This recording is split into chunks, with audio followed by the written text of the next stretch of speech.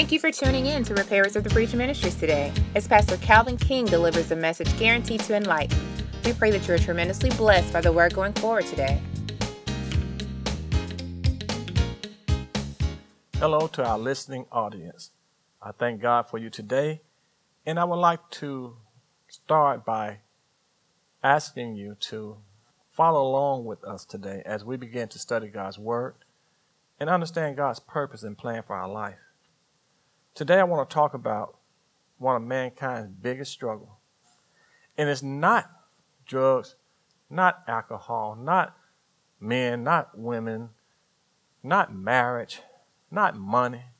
Mankind or human biggest struggle is identity. You've probably heard it before, but it's so true. And not only do we struggle with it as being adults, our children are struggling from day one because we don't know who we really are. Therefore, it's very difficult for us to teach it to our children. So we watch them go into school, face peer pressure, fight every day, trying to survive, get into this rat race, and not know who they are, not be able to understand their identity, not understanding why God created them, never understanding purpose, and they go through life trying to find themselves, and they'll end up failing out of life or messing up in life because they're not sure about who they were or who they were created to be. Today, let's talk about this and let's understand it because it's so important that Jesus even dealt with it. Not that he struggled with his identity, but he wanted to know what people were saying about him. Who did they say that he was? Did they understand who he really was? And one day, according to Scripture, Matthew chapter 16, verse 13 through 16, and I read this from the New Living Translation, Jesus came to the region of Caesarea Philippi, and he asked his disciples, "Who do people say that the Son of Man is?" "Well," they replied, "some say John the Baptist, some say Elijah, and others say Jeremiah or one of the other prophets." Then he asked them, "But who do you say I am?" Simon Peter jumped up and said, he answered, "You're the Messiah, the Son of the living God." Well, I want to make one of several points today so that you can understand what's happening and where we're going.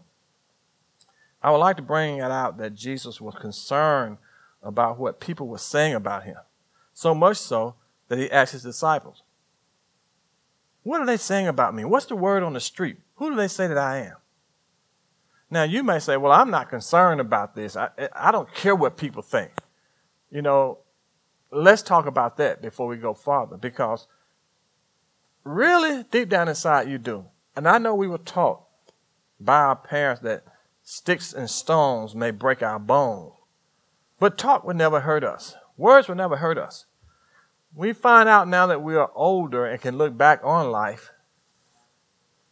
words do hurt. Words are powerful, more powerful than what we give them credit to being. They're very, very powerful, and they hurt us really, really bad. So correction needs to be made as we use our words, because our words can help us with our identity if we understand the power thereof. They're so important that they form our life.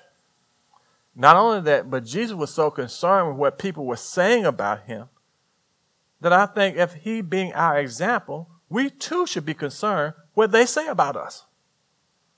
I'm not asking you to build your life on it. I'm not asking for you to fight somebody over it. All I'm asking is that you slow down a little bit and be true to yourself. There's one organization that helps people get over addiction, and one thing that they say, "To thy own self be true." Today I'm asking you to thine own self be true. Let's get rid of the facade. Let's stop pretending and let's believe. Let's accept. Let's embrace what's happening in this life so that we'll be able to change this life. So let me do this. Let's forget about what they are saying about who we are. Let me ask you the question, since you're listening in today. Who are you? Yes, I ask you the question, not anybody else, not your friends, not your associates, not those who work with you. I'm asking you, who are you? Who are you really? Do you know yourself? Do you know you? Do you know what God or how God created you? The Word of God says to Jeremiah, when Jeremiah was going through some things, God told him in Jeremiah chapter 1, verse 5, again from the New Living Translation, I knew you before you were formed in your mother's womb.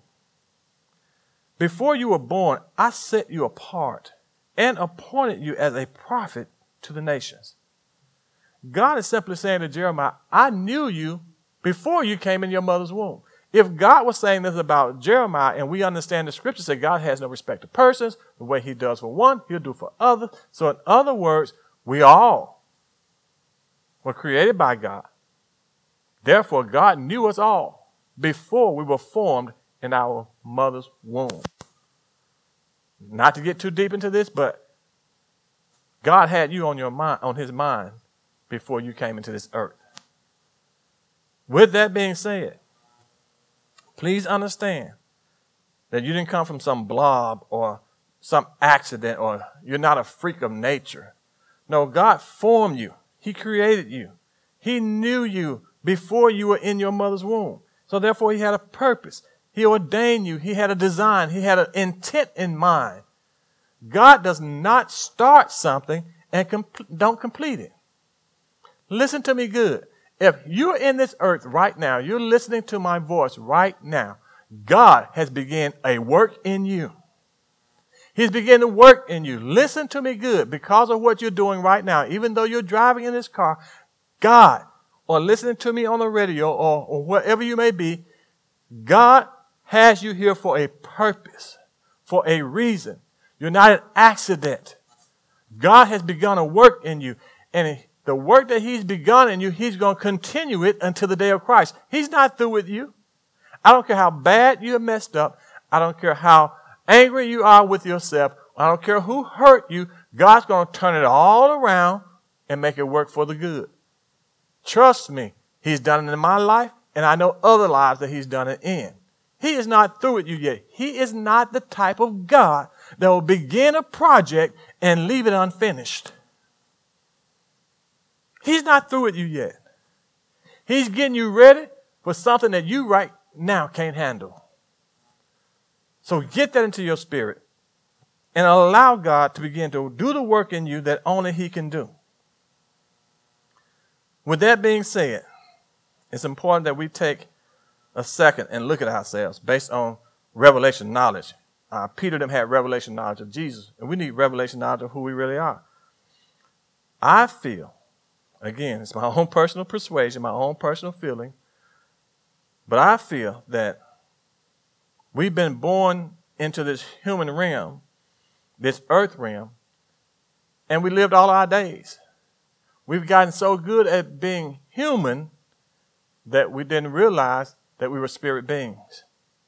We lived so long as humans that we never lived in the spirit. And God created us in his image and in his likeness. Meaning that since God created you in his image and in his likeness, God wanted you to act like him. So therein lies your purpose. Your purpose is to act like God. Therefore, now you begin to understand and can grasp the fact that being created in God's image, you are a spiritual being, and therefore you have the ability to act like God. You're not to act like everybody else. Act because they've lost their identity. They don't know who they are, or they never had their identity. But now you're getting older. You're getting more mature in this thing. Life is beginning to come serious, straightforward to you. So you've got to understand that in order to be able to handle life, you got to accept how God created you to be. Some things we allow to come into our lives, they're not planned by God. We're not designed by God. And God didn't want it in us. That's why when things come into our bodies, diseases and sickness, it's dis-ease to the body because of the fact that the body was not created to be under stress. to have high blood pressure, all these things. Well, walking in the Spirit can help you because your spirit man begins to speak to you and tell you things that you should lay off of. And God is speaking to all of us. You know God told you not to do this, not to go there, and you were disobedient. Well, it can put you at ease. Not so much that you're sickness, it's just that you're uneasy about the way you're living. In order for us to correct this, we've got to go back to realizing that we were created in God's image, and we were created with a purpose in mind. So since God created us in his image and with a purpose in mind, if we can grasp this truth and begin to understand it even more, we begin to see Scripture unfold before our eyes. We will understand how important our words are. As I stated before, your words are important. Life and death is in the power of the tongue. Scriptures are true. You can have whatsoever you say. Because we were made in his image and in his likeness, God began everything by speaking. When God showed up on the scene, he said, "Let there be light." And there was light. When you begin to speak things out there, it begins to shape and form in your life. And we must be careful with this. In order for you to find your identity, be able to ask the question or answer the question of who you are, you must grasp the power of your words. Because if you say to yourself, "I'm nobody," then you will be a nobody. You will be whatever you say. Abraham even proved that fact. God wrote it down in Scripture. He said, "And Abraham called those things that be not as though they were." When there was no hope, against hope, Abraham began to speak what he wanted. Sometimes life grabs us by the throat in order to cut off our vocals, our speaking, our words, in order that we may not utter what we want in life. And so many times we feel so bitter, so hurt, so distraught that we don't want to say anything positive, that we end up throwing pity parties. And that's an attack of the enemy to keep you down.